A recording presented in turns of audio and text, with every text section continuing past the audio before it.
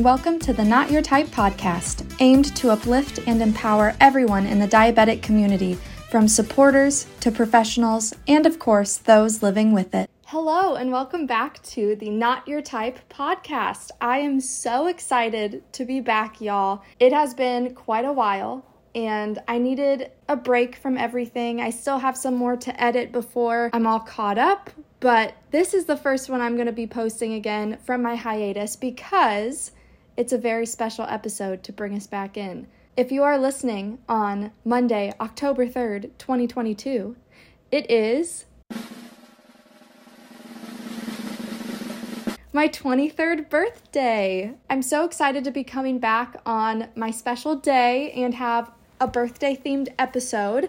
I'm turning 23 this year, and it feels kind of pointless being 23. There's nothing that exciting about 23, so I'm going to make it more fun. Today, I'm going to talk about 23 things I've learned in 23 years.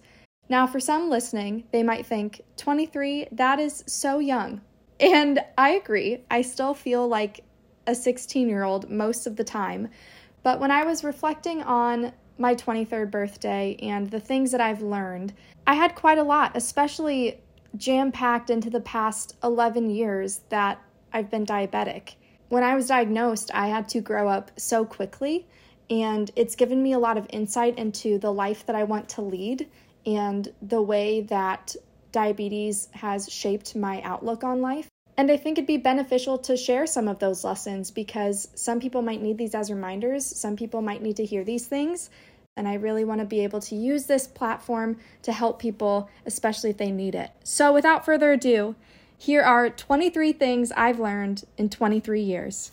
Number 1, let yourself feel, but don't wallow in it. I have always had really loud emotions, and they come quickly and they go quickly. But sometimes I need to let myself feel those things no matter how much I want to push them aside and get over something. We each have a different response time and processing time, especially when traumatic things happen, like a diabetes diagnosis. I'll talk about this in another point, but I didn't realize how much I still needed to feel out the emotions of my diagnosis until I started therapy. But I didn't let myself wallow in it, and I kept pushing forward to do the work that I'm doing to find a cure. Number 2, don't compare your path to someone else's. You are the only you that there is. Something I learned in my time in pageantry and competition spaces is that one day someone might prefer something that is the opposite of you, and that is okay. The you that there is not inherently wrong. It's just different. And my path as a diabetic is going to be different from someone who doesn't have diabetes and has no one in their family with it. And that's okay. Number 3, diabetes is trauma. And that's not a bad thing. It's just something to work through. Now, this is what I was sort of foreshadowing in number 1. But I went to therapy about a year ago after struggling with some mental health issues, and I didn't realize how much of it was tied to my T1D. When I was getting more acquainted with my counselor, she started asking about my diagnosis, and that was the point of the session where I cried the hardest and had so much more to say than I thought I would. And what she told me completely changed my outlook on how I've been living with this disease.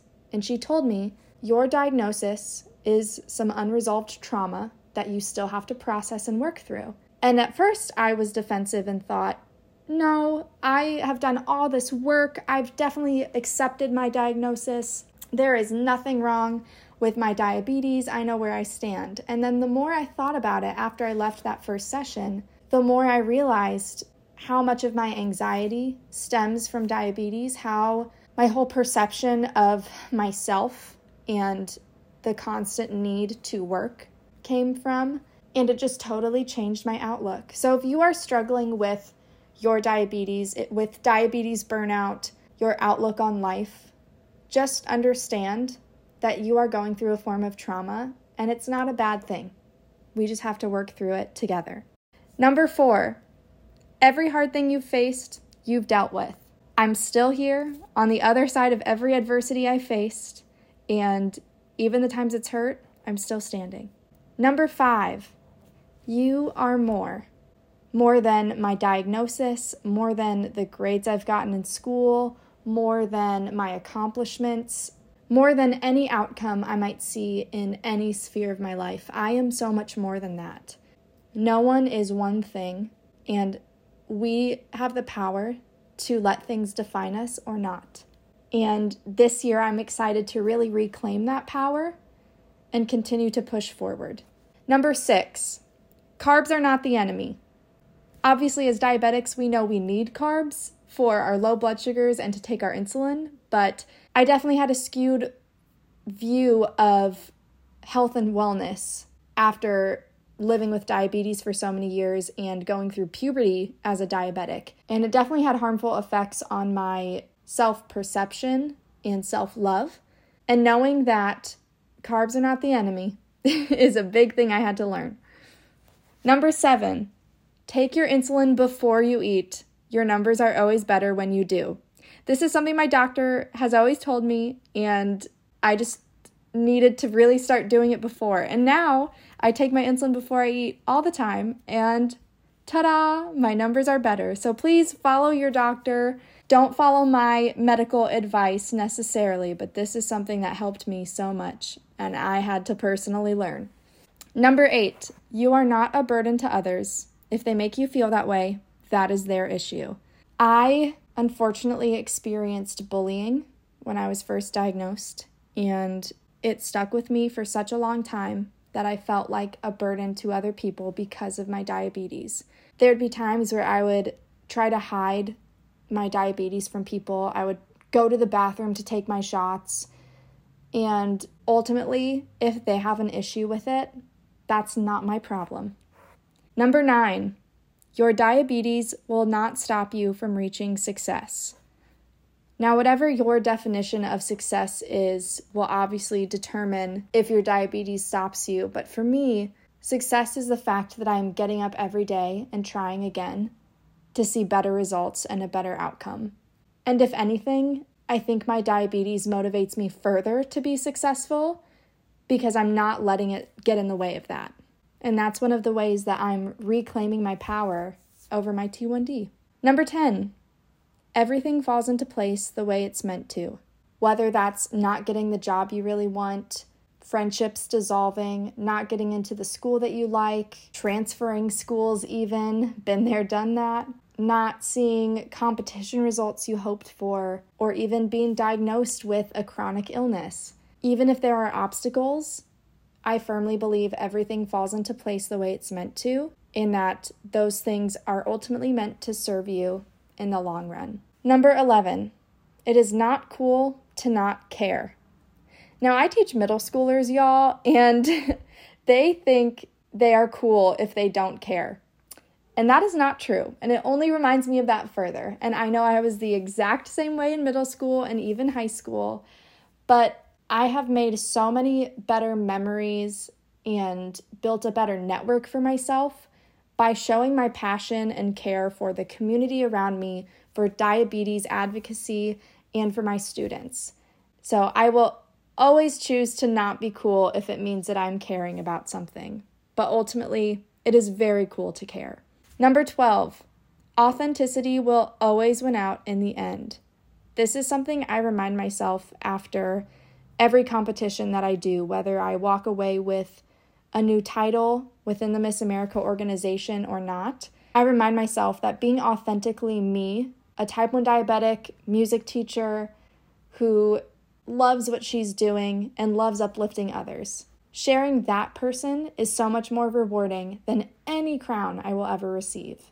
And in turn, I always see the best results because I won't remember how many crowns or sashes or awards that I get, but I will remember the memories I make, the friendships I've made, and the way that I will take those lessons with me to better myself in the future. And being authentic is the only way you can do that. Number 13, finding a community that uplifts you is vital to surviving and thriving. The best thing I did after being diagnosed was reach out to the Juvenile Diabetes Research Foundation in my home area and getting involved with them right away. I started on day 2 of my diagnosis journey with working with JDRF in my hometown, and it was the best thing I could have ever done because I now had a community of people that understood exactly what I was going through. So in the moments where I was bullied for being different from others, or I was struggling with my numbers and adjusting to this new life, I had people who could relate to me, who could help me and my family, and ultimately show me that there are people trying to change this for me and for so many others who are going through the same thing. And that gave me so much peace in a time where everything was so chaotic. So I would definitely recommend, if you are struggling, find that community. Whether it's a diabetic community, a community of people with shared interests, a support group, whatever that may be, find your community. All right, we're about halfway through, y'all. We can do this. Number 14. Sharing your diabetes story helps so much more than you know, and the work you're doing matters. This is something I've had to remind myself multiple times throughout the 11 years I've been diabetic, because so often it feels like I'm shouting into the void. People don't understand what we're going through. They don't understand the importance and urgency of this disease and finding a cure. And there's, on a grand scheme of things, not a lot being done by others besides those who understand. And a lot of the work I've been doing by educating others, by starting this podcast even, is focusing on those people who don't get it and trying to help them better understand and break down those preconceived notions they have. And it can feel like you're talking to yourself so often. But I've also had moments where people have come up to me who are diabetic and are surrounded by people who aren't, and have said, "You have helped and validated me in knowing that I can lead the way for these groups of people who don't get it and help them understand me, see me, and value me for what I'm going through."